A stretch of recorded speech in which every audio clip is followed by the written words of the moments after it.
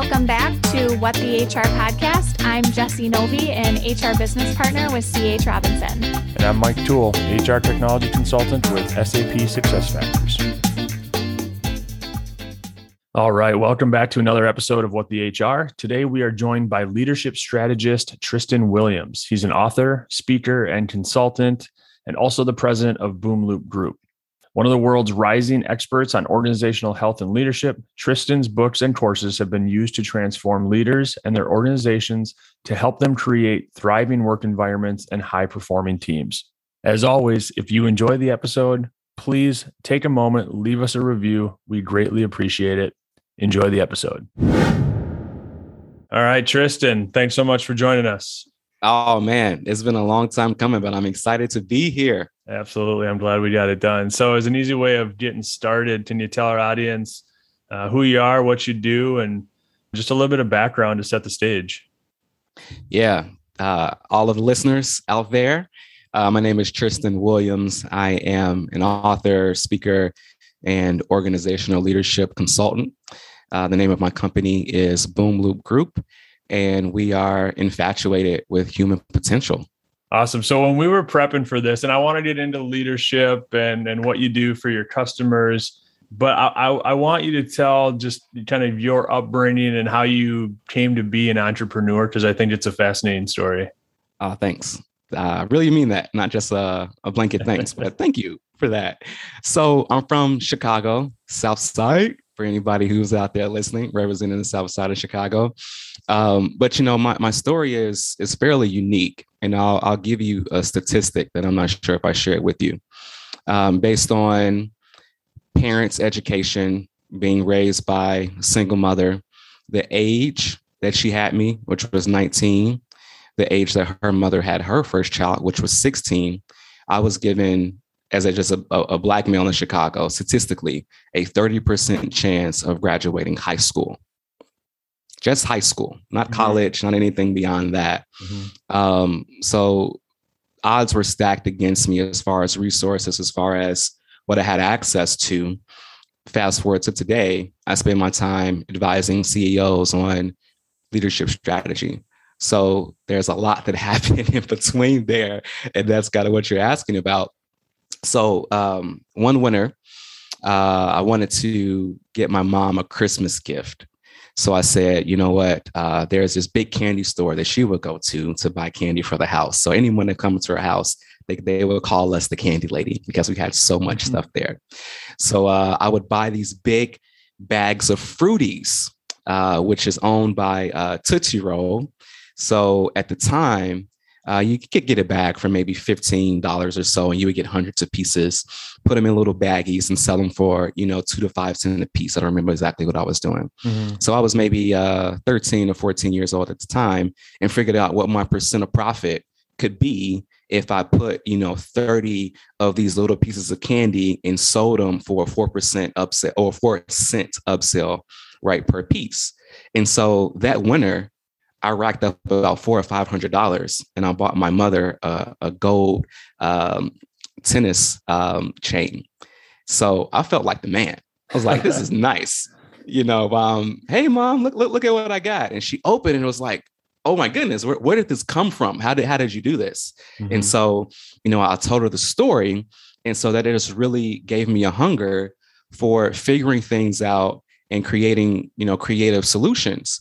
Because by that time, I figured out the people who were notable in society, who kind of held certain positions, they were going to these kinds of schools. They were kind of raised up in these kind of upbringings. And that stuff started when they were young, when they were 5 or 6, just being molded in a certain area. So I figured if I was going to win in life, I had to figure out a different path. And I quickly figured out that path was going to be entrepreneurship. So, and I love this story and just figuring it out. And I bet your mom loved that gift too. So how did you get into the leadership space? Yeah. So after the year after that, I was an artist. So I wasn't really able to afford the kinds of clothes, the name brand that my friends were wearing. I was on the basketball team. So I called myself popular by proxy. nobody was really interested in me. It was just my cool friends that were scoring all the points. I was just on the bus with them. But hey, I had to hang around these guys. Right. So people looked at me and, you know, I was getting teased for wearing kind of off-brand stuff. So I was like, you know, this isn't going to work out. So I would go to Michael's and buy a little paint for $1, acrylic paint. And I would create designs for myself and wear it. So it's like, I can't do the name brand. And I don't want to do the off-brand stuff because people are teasing me about that. So I just had to do something completely different. So people started asking, where did you get that from? And I was like, I made this. And so just like the candy, I started selling those t-shirts, $20 a pop, up to $40 a pop. And I started doing teams within the school. And within that process, I figured out it wasn't the art, it wasn't the paint. It was taking a person's vision and making it come to life. Showing them iterations of the design, seeing their faces when I delivered the product. So I figured there's something in this idea of you told me something and I took what you told me and now I'm re-delivering it in a different fashion. That just gave me such a high. So entrepreneurship was just something I was really interested in. So after college, I joined this accelerator that had kind of a social entrepreneurship bent. And one of the co-founders was the first VP of sales from Facebook, employee number 44. And I was a part of the second class of this accelerator. So we learned all these principles. We competed for funding, had team members from across the country. And in short, I loved the experience so much that I said, hey, you know, if you thought about this, it can make the experience even better. And so it was like, well, we're not going to do it. They were all about empowerment. They said, well, why don't you go and do it? So it's like, okay, sure. I hated my job anyway. So this feels like life to me. So more and more ideas come. Now I'm consulting for them. More and more ideas come. Now I'm bringing the team with me to tackle bigger projects. And within 2 years, one of the co-founders stepped down and they asked me to be a replacement as a managing partner. So here I am with first VP of sales at Facebook, a retired Air Force colonel, a real estate mogul. And I'm 23 years old, and these are my peers now. And part of what my job was to coach these global entrepreneurs who were coming in through the accelerator. So that's where I really got my first taste of leadership development. That's great. So I guess fast forward to today when we talk about things that you're doing with your customers. When you walk in, because you have a unique background in the sense of you have business, you have creativity. And when you walk in and you work with customers, I know we've talked a little bit about branding and their purpose, but can you elaborate a little bit on, you know, kind of specifically what you're helping these companies do today? Cohesion is the name of the game for me. You walk into organizations and everyone's seeing values on the wall. We believe in integrity and honesty and teamwork. And, you know, it's a bunch of bull, because the organizations aren't living it out. Mm-hmm. Or, you know, if you ask someone, how does your organization do that thing that they invested in putting on the wall in every hallway? And every person that you ask will give you a different answer, which is creating a terrible employee experience. And so if you have a terrible employee experience, these are the people you're trusting to handle your customer. These are the hands, the feet, the faces, the lips of your organization to your customer.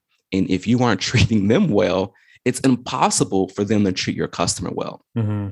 So some people may have a great experience and they treat the customer perfectly. Someone else is having a crappy experience and then the customer gets that experience. So you see it in the reviews. Oh, I had a wonderful experience. My experience was terrible, right? So it's what I'm doing is franchising a leadership operating system within organizations.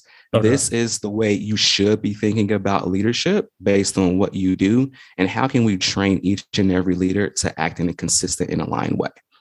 Can you talk a little bit about the framework, the operating system, as you call it, like what it entails, and maybe for people that are listening, why they would need it? Yeah. So I first start with this idea of your aspirational culture. And that C word really just turns a lot of people off at the very get-go. And I start with it And I'm working with executive leaders on culture. One, because it's not just something that's an HR function. Culture is an executive leadership function if it isn't anything else. And what I mean by that is how work gets done, what you prioritize. And for example, say you're a tech company. Most tech companies would say they value innovation because you have to continue to innovate or you're going to become irrelevant if you're selling the same tech from 15 years ago. So if you have a manager who's saying, okay, this is the project, we're going to put innovation first, but we also need you to prioritize the results in delivering on time. If I'm an engineer, if I'm a creative, whoever I am, there's going to be a time and place where the desire to innovate and the desire to deliver on time is going to become at odds with one another. It is inevitable. So in that moment, I need to know what my organization values most so that I can be in alignment with what the organization is trying to bring about. Right. If it's delivering on time, it's okay. We care about the results more than iterating, more than figuring out the next version. But if it's, hey, it's all about the innovation. We need the new product. We need it to be as creative as possible, even if it's a week late. Then that person knows I need to really be pushing it on the creative side. I really need to dig deep to create something brand new and fresh. Your people shouldn't be at odds trying to figure out how to please their managers. And so like that is the first piece that I start off with is what do you care about? And what do you care about more than the other things you care about, if that makes sense? Yeah, it does. And a question on that, because it makes complete sense. And it seems like what I'm hearing is what we tell potentially the street or our customers that what's important to us isn't necessarily how we're treating our employees internally about what's important. So if innovation is important and customers are important, but then internally, if the things that employees are focusing on don't align with that, is that kind of where you're getting at there? Oh yeah, it's completely different. So because it sounds good, right? Everything sounds good. Yeah, we want to be the most innovative company in the world and have the happiest customers. Doesn't? Like who's not going to say that? But then they're not actually living that internally. Oh my goodness, it's so true. So at a high level, there are two different kind of opposite ends of the spectrum that defines how work is done to maximize results. One of them is flexibility versus stability. And this is kind of where that learning innovation comes in versus safety and authority. Predictable results is the opposite end of innovation. So if you're a financial firm and you're dealing with my 401k and my investment portfolio, I don't need you to want to be the most innovative organization in the country. Yeah. I need innovation to be a little bit less on your priority list because stability is most important for me as the customer. So if you have a broker who's innovating and testing new things and strategies every other month and their results are all over the place, that's not going to work for anybody. Right. So you have flexibility versus stability. And then on the kind of what I call the x-axis is independence versus interdependence. This is the relationship you have with your colleagues. So the stability versus the flexibility, that's your relationship with work. The independence versus interdependence, that's your relationship with your people. And the way that works out is if I'm an independent worker, I have the autonomy to go get results by almost any means necessary. If you think about Zappos, what are they known for? Amazing customer service. Their phone reps have the autonomy to deliver results because they were independent thinkers. They could take a situation and deliver amazing experiences based on what that individual customer needed. And they didn't need to worry about what the rep on their right was doing because they were focused and tapped in on that one situation, delivering an amazing experience. Versus interdependence, think about marketing, think about PR, messaging. We need to work together to make sure we're all on the same page. We're not missing anything. It's all about caring for one another. It's all about working together. It's all about the team effort. So you have that the x-axis and the y-axis, and in between those, you kind of have what I call the 8 culture chromosomes that I'm taking into organizations. And what I do is I say, hey, based on how you need to deliver results, we're going to narrow down your top 3. Everyone is going to have a priority. You can't value one as much as the other. You're going to have 1, 2, and 3. And based on those priorities, we're going to outline everything else in the organization, from how performance is managed, from how you do compensation, from how you do rewards. That is the foundation of your leadership operating system. Mm-hmm. So, Jess, you have a question?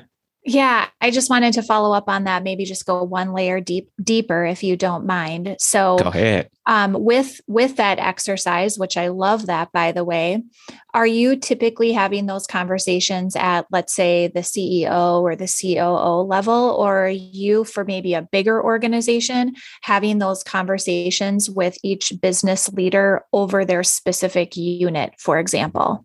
Yes, I love that question. Yes, is the answer to the question. So the way that we do it is for the entire organization. And for anyone listening, my arms are stretched out as wide as they could be. For the entire organization, we create that one framework model. What are the top 3?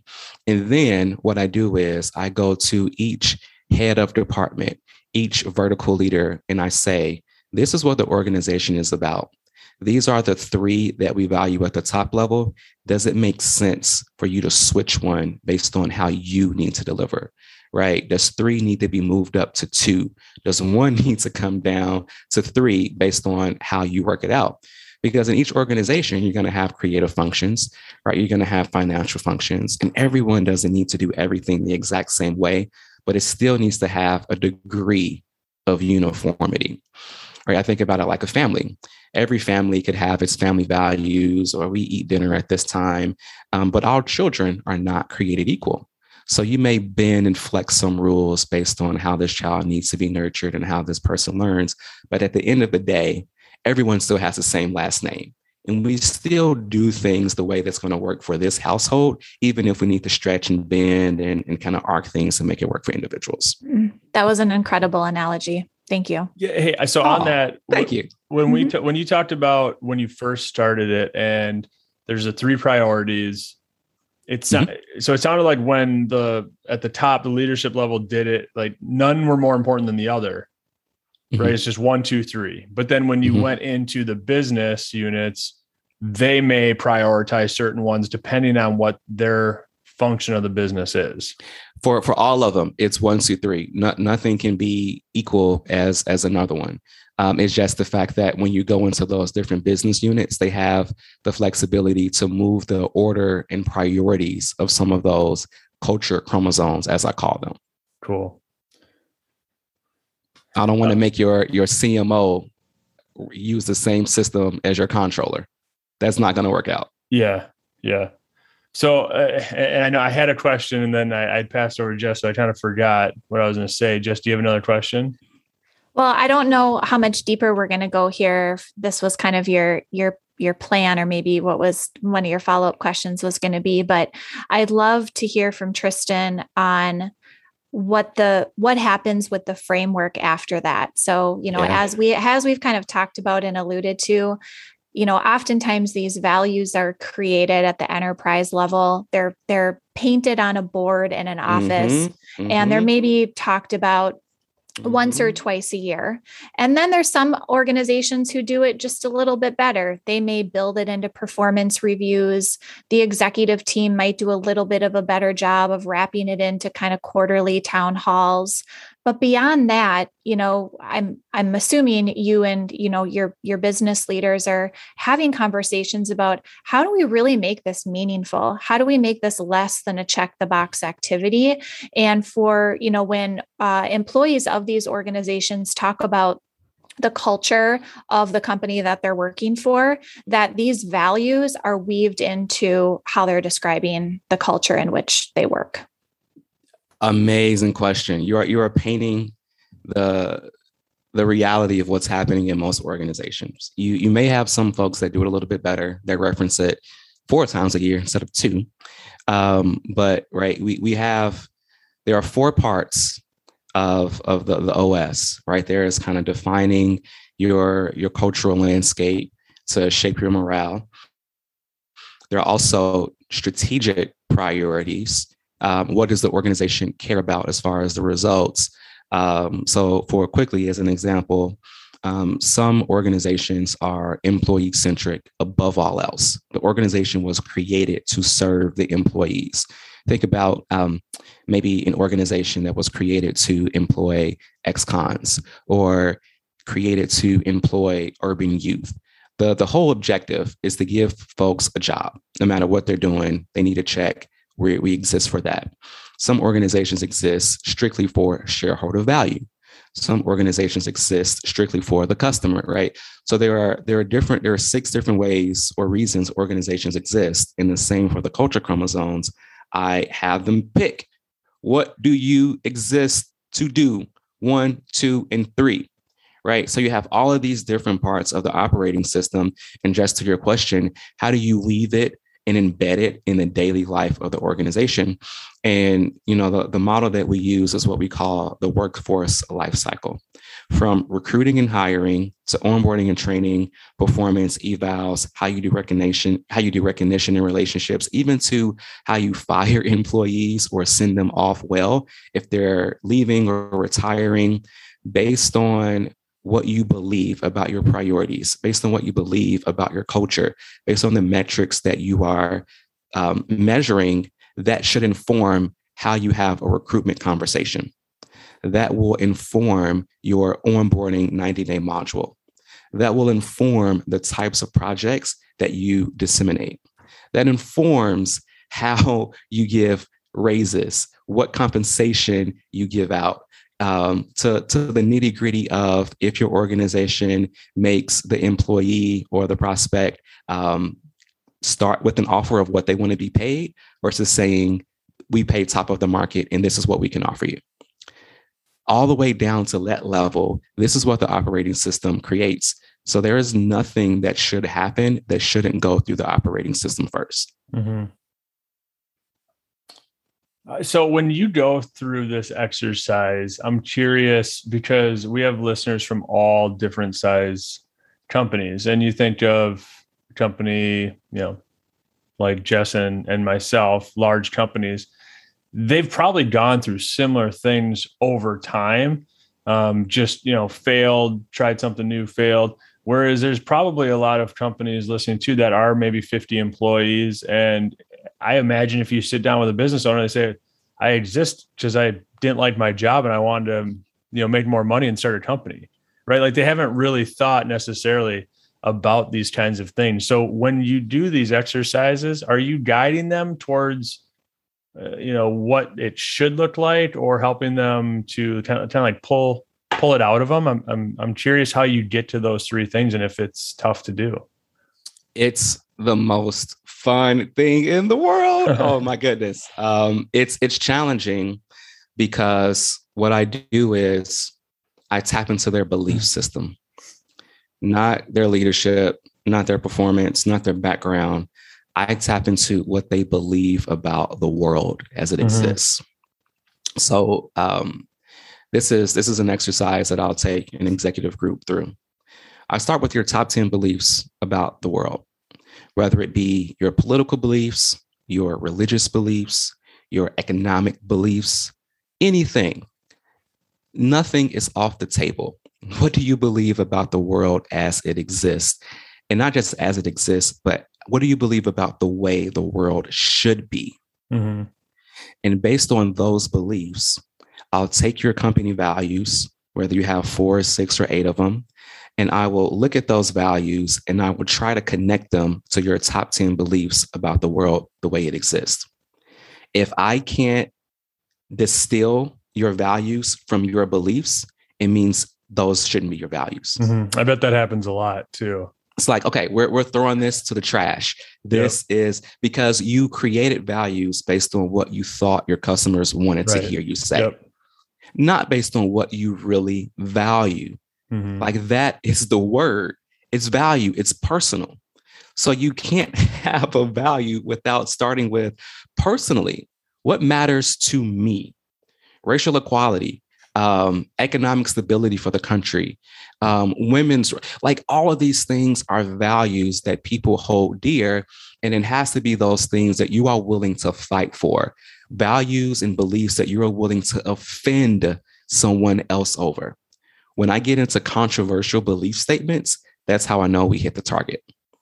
Right. So it sounds a little bit like a therapy session, Tristan. it's not therapy. It's kind of like Inception. I'm like, getting into the intercesses and kind of extracting the things that you don't want to tell other people. But at the end of the day, the things that you don't want to tell other people, those are the things that's driving decisions when there is no path. When people are trying to figure out, do I furlough employees? Do I take a lesser compensation myself as a CEO? Right? What do we do? It's those beliefs that drove those decisions, not the company values on the wall. Yeah. And when I love that. And when I said therapy session, I was thinking more along the lines of, you're playing this role of really helping them be vulnerable and kind of peel away the layers of the onion, if you will, to get to the guts of the why. 100%. Because we all know that every employee that works for a company or every leader who runs a company has to have a why. They have to be behind, why do I show up every day? Why do I do what I do? Does it align with my personal beliefs as well? There's lots of boxes that we check as we're considering whether or not we want the job or whether or not that organization is the right organization for us. And so I love that exercise. I think whether a executive is going through the exercise of creating values or a manifesto or whatever it is, that asking themselves those questions is really critical. And I'm also kind of wondering if you ever play a role in influencing that at all. So for example, I'll give you a specific example is, we think about the generation, the current generation, as well as future generations that are headed into the workplace. And we're hearing from a lot of these generations, things like, we work hard and play hard here. And, things of that nature that are not, may have been motivating to a generation of the past, but are not motivated to a generation of the future. When you're hearing beliefs come out of these exercises that might align with something that you might know would turn off an employee or make that organization less desirable to work for, is there any persuading or coaching that's going on in those conversations? Absolutely not. Absolutely let them go with it. Because the thing is, if I'm persuading you, then I'm helping you create an inauthentic version of yourself. And that's the whole purpose, is to help you create just what's authentic. I'm not trying to tell you what you should be. I'm not trying to create a marketing scheme. I'm just trying to extract what's already in there. And this is the whole foundation of this exercise, is that if you can just be authentic enough, there are employees and customers who will attach to you just based on them wanting to be authentic. Wow, they're saying what I really believe. They're standing up for what I truly want to see someone else say, but I don't have the courage to be about. I'm going to give them my business. I'm going to give them my loyalty because everyone else is saying what everyone else is saying. Right. But these guys, they're a little bit different. They may rub some other people the wrong way, but at least they're aligned with my belief system. So, and maybe influence isn't the right way of putting it. I guess when you asked that question, what I was thinking is when, like, she gave the work hard, play hard. Are you giving any guidance to maybe say, like, can we go deeper on that? Because that's a broad. So the exercise wasn't done yet at that point. Right. So at a high level, we go from belief. The next level is value. The level underneath values is behaviors. So you look at values on the wall, no matter what organization you're in, it's very difficult to live into each of those values every day at all times. Even if you get them right, it's very hard to live into them the way that you should. Values are aspirational. This is who we really desire to be. versus your behaviors, those are non-negotiable. I go from six values is pretty much my sweet spot. 10 beliefs, 6 values, 2 behaviors. What are the behaviors that every person in the organization must exhibit at all times? And if they don't, it is a non-starter and it is a cause for immediate dismissal. Like, we are so serious about these 2 behaviors. If you're outside of that, you got to get out of here. Right. You can do a whole lot of other things, but if you're not doing this, you have to go.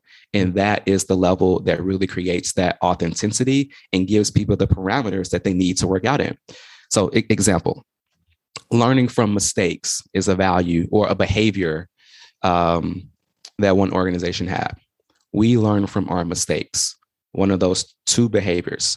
There was a facilities manager that had an accident at his location.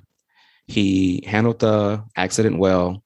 He did all of the proper steps. He made sure all of his employees were taken care of, but he didn't report what happened to the rest of the organization.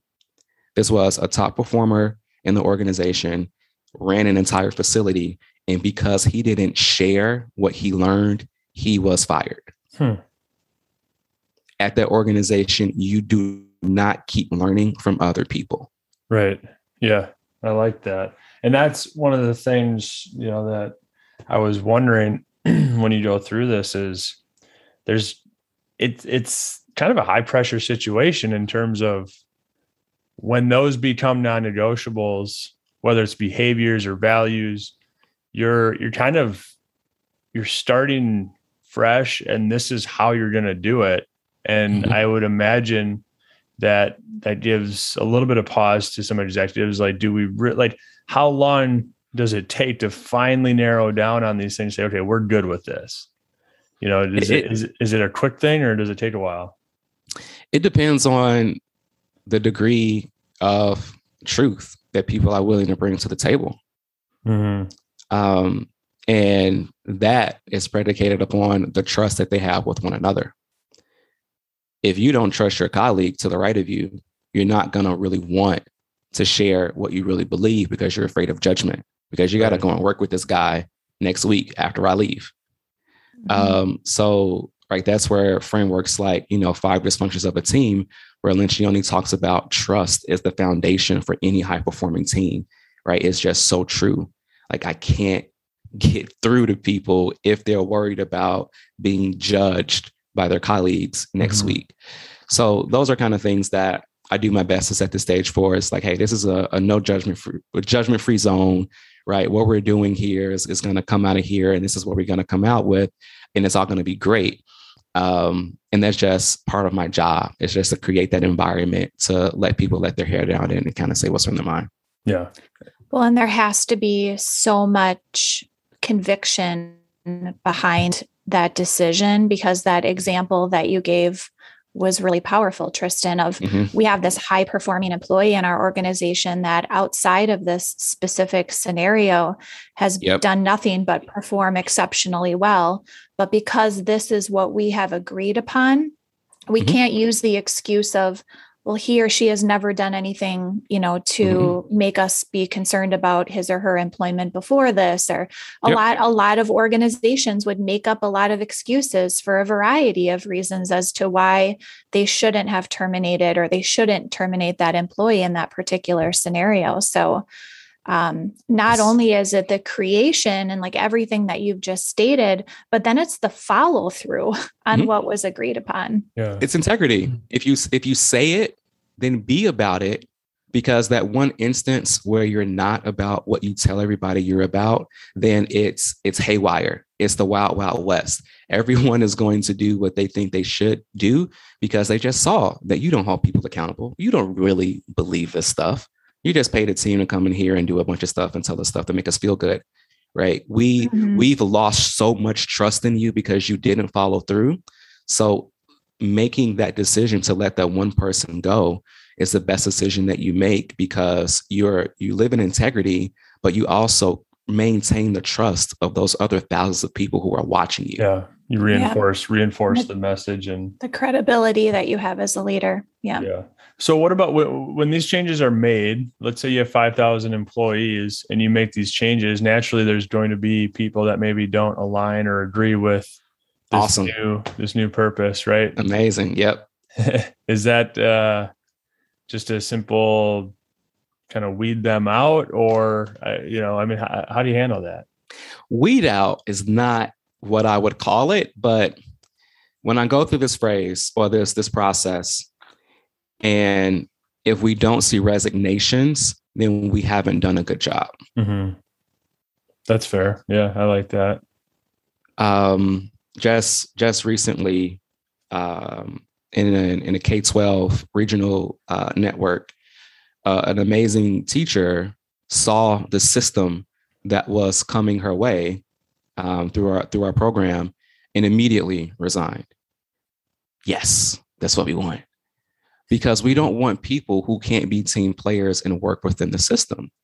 And again, if you're working with those deep beliefs and people are seeing those beliefs and they aren't moved one way or the other, it means they're not strong enough.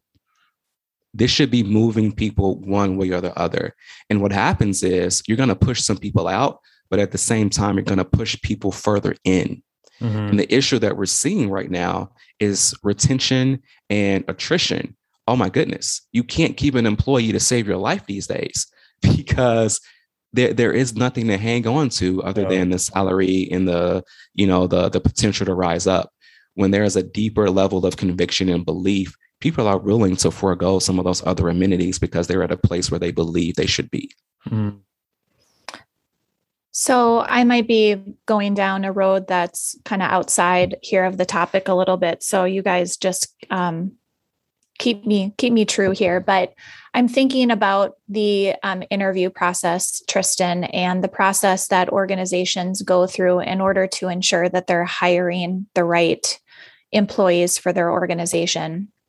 And these values, in my opinion, should always be built into a really good interview and selection process. Mm-hmm. But in my experience, I think hiring managers, talent acquisition professionals, other HR professionals that participate in hiring decisions have struggled historically to say, outside of maybe asking some questions that align with the values that we have as an organization, they may struggle with are we just being told what we think, the candidate thinks we want to hear, et cetera, et cetera.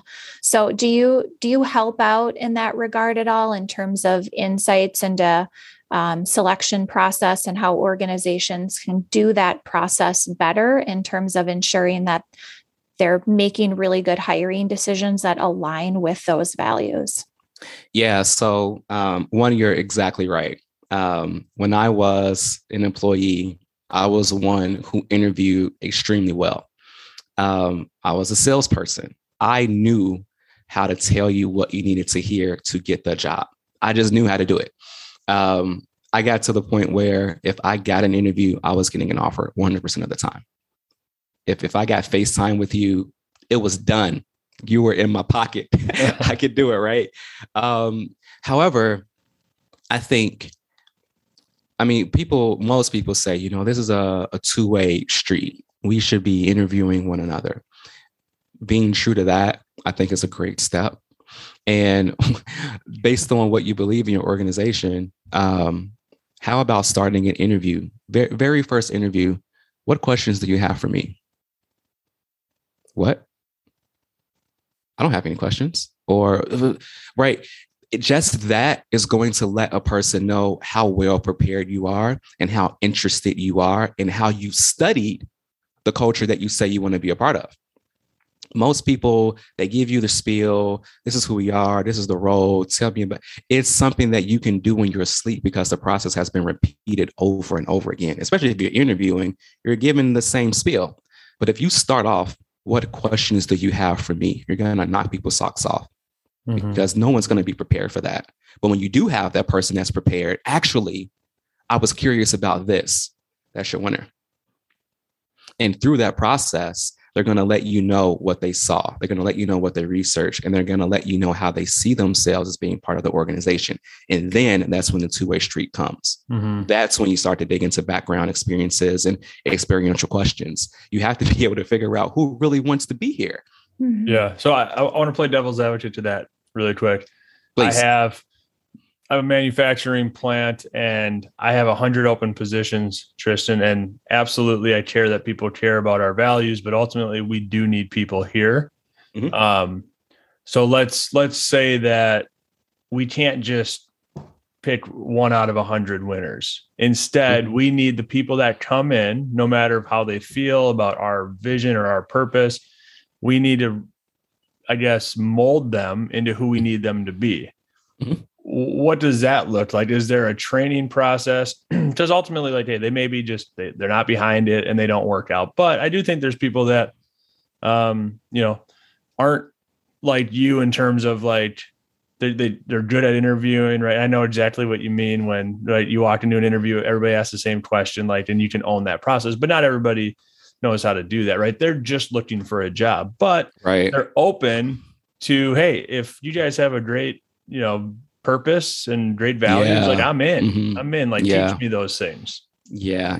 And so that's a great question. One, when you're filling for kind of mass positions, you have a sales cohort, you need to hire 40, AEs. That's a very realistic situation. And I've mm-hmm. seen that done really, really well. One of the ways that is done well is, if you need expediency is a high priority, right? Once you get folks in, you really have to extend the onboarding process. I'm preaching to the choir here, but you guys have seen 2-week onboarding processes, right? It's like, what do you expect people to learn if within 2 weeks? The neediness of the organization has to decrease. You can't expect people to produce before 90 days. It's just really difficult to expect someone to kind of fly on their own. Not saying you can't expect them to do work, absolutely. But just the extension of the onboarding process versus, hey, let me put the water hose on you for 2 days or for a week. Let's drip it out a little bit. Let's drip it right mm-hmm. over a longer process. And throughout that process, we're going to teach you our leadership operating system. We're going to teach you everything that you need to know. We're going to tell you about our customer. We're going to share life stories about our customer so that you're really entrenched in what you're doing and why you're doing it. And mm-hmm. day 91, you're more mature.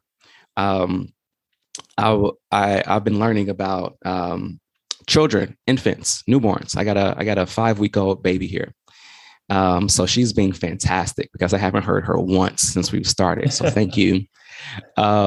But there's a thing called the 4th trimester, which is the first, 12 weeks of a child's life. They can't do anything. You can't expect them to do anything on their own mm-hmm. because they're still transitioning from one life to the next. And it's the same with our new employees. We have to decrease our expectations and just allow them a trimester to kind of, come to life and figure things out. And I think if you share their beliefs, I can count on, out of the gazillion jobs I've had before I started this company, there's one company I can think about that actually shared specifically what they believed. Mm-hmm. Not just, it's all about, this is what you do, this is how you do it. Here's your laptop, here's the systems. Tell me about why I'm here. Yeah. Tell me about what the CEO believed when she started the company. Create an emotional connection with me. And if you do that, oh my goodness. Well, congrats on the baby. I'll tell you that. Woo, thank you. My oldest is 7 years old and she's still onboarding in a lot of areas. But I did make a note. The one, we're always looking for unique topics and stuff to bring on here. And Jess, we've never really dug into that onboarding experience and heard like different ways of doing it here and there. Some people give their advice, but if anybody's listening and they know of a great onboarding expert or a company that's doing it really differently, like would love to hear and talk more about that. I know we do have to wrap, but I also, the last thing I want to ask before you can tell people how they can get a hold of you, Tristan, is no matter what company you're working with, well, I shouldn't say that. Most companies though are still going to want to be profitable and they want to grow. And so can you talk a little bit about the benefit of this operating system and doing it really well so that people aren't afraid, like, well, we can't just change our mission and all of a sudden shareholder value isn't important anymore. There has to be business benefits to doing it this way. This is a direct quote from my book. Employees in a highly engaged workforce outperform their less engaged peers by a whopping 147% in earnings per share. Mm-hmm. And we hear that time and time again, and yet it just doesn't resonate always with people. Not sure why. I think we're getting closer, but I think a lot of it is like, people don't know how to do it, right? And that's where you can help them. I think one of the things that's challenging is the gap or the delta between these principles and that 147% per share is so wide. It's like, what am I tracking in the middle to let me know that these things are working? And that part is really, really challenging. So, we kind of have a model of tier KPIs. Kind of tier one, we have an employee a workforce health score, an inclusive score of your workforce kind of operations to let you know, based on our system, how well your organization is performing. And over time, you can track that holistic score. And it's kind of comprised of all of these different components that we've been talking about. Secondary KPIs, things like your customer lifetime cycle or your customer lifetime value, rate of adoption, the days it takes to hire a new employee. You have some of those, middle KPIs that let you know your organization is getting a little bit more efficient. And of course, you have kind of your health, your engagement, and kind of all that good stuff. And then ultimately, you have stuff like your revenue, your profit, right? Kind of the numbers driven kind of things that you're looking at the bottom line. But it's really hard to go from, I implemented a system, where's all the profit, right? And one, it's going to take time. And two, there are just many things in the middle that you need to track that ultimately help you get there. Yeah. But it's challenging for people who aren't bought in. All the way back to Good to Great with Collins, this stuff is out there and data is continually showing that it works if you do it. But if you're just starting, it's going to take time and you just have to trust the process and trust the historical data that precedes it. Yeah. All right. Last question and short answer, because I know we're out of time. Short answer. But I had to ask this. What happens when the 4 executives that you do this with aren't there 2 years from now? And the new people come in and they say, well, this isn't how I operate at my last company. And this isn't because every company is not owned by the founder anymore, right? As they grow, there is a revolving door of executives at a lot of companies. Quick answer, super quick answer. One, you want to do your best to bring in people who have alignment with what you have as best as you can. But two, right, for that person to have a degree of autonomy, they need to be able to make changes. Most great leaders are coming in day one, changing stuff. So typically people want to figure out, hey, what's going on? What's good about it? And change things after they really get a feel for it. So it's kind of both. Okay. Yeah. So people that are still there, that makes sense to find somebody that aligns with it. Well, this has been amazing, Tristan. Can you tell our listeners how they can, get your book and how they can connect with you, whether it's social media or through a website? Yeah. So, special offer for you guys. I literally created this just for this podcast. Boomloopgroup.com. Just traditional spelling, boom, like big boom, loopgroup.com/podcast. You guys can get a free download of my book, Fruition Power, where I'm talking about a lot of these principles. It's a PDF immediate download that's going to be sent right to your email. And for anyone who downloads that, I'm giving a 25% off of that organizational workforce score assessment to come in and kind of figure out what's happening, how healthy are things going based on our model. So home website, boomloopgroup.com. You guys can find me on LinkedIn and Instagram /Tristan Williams, T as in Tom, RISTIAN Williams. And I will link everything in the show notes. We appreciate that offer as well to our listeners. Mm-hmm. I was so excited. We always appreciate when people come on and offer exclusive offers to our listeners. So again, we appreciate that. We appreciate your time, Tristan. Thanks so much for joining us. Oh man, this has been awesome. Thanks so much for having me, guys. Yeah, it was a pleasure. Thank you. Thank you for listening to this episode of What the HR. If you want to hear more episodes like this, be sure to subscribe on iTunes, Spotify, Stitcher, or whatever platform you're listening through now. If you enjoyed the podcast, do us a favor and share with your network, your boss, or your CEO. Help us get this podcast in front of anyone who wants to know what HR looks like when done well. Also, if you have any questions for show topics or people you'd like us to interview, please email Mike and I at podcast@tcshrm.org. That's podcast@tcshrm.org. If you want to find out more about Twin Cities SHRM or our upcoming events, please visit our website at tcshrm.org. You can also follow us on LinkedIn, Instagram, Facebook, and Twitter. And finally, if you're not already a member of Twin Cities SHRM, please use code WhatTheHR at checkout to receive $20 off your membership. Thanks for listening, and we'll see you next episode.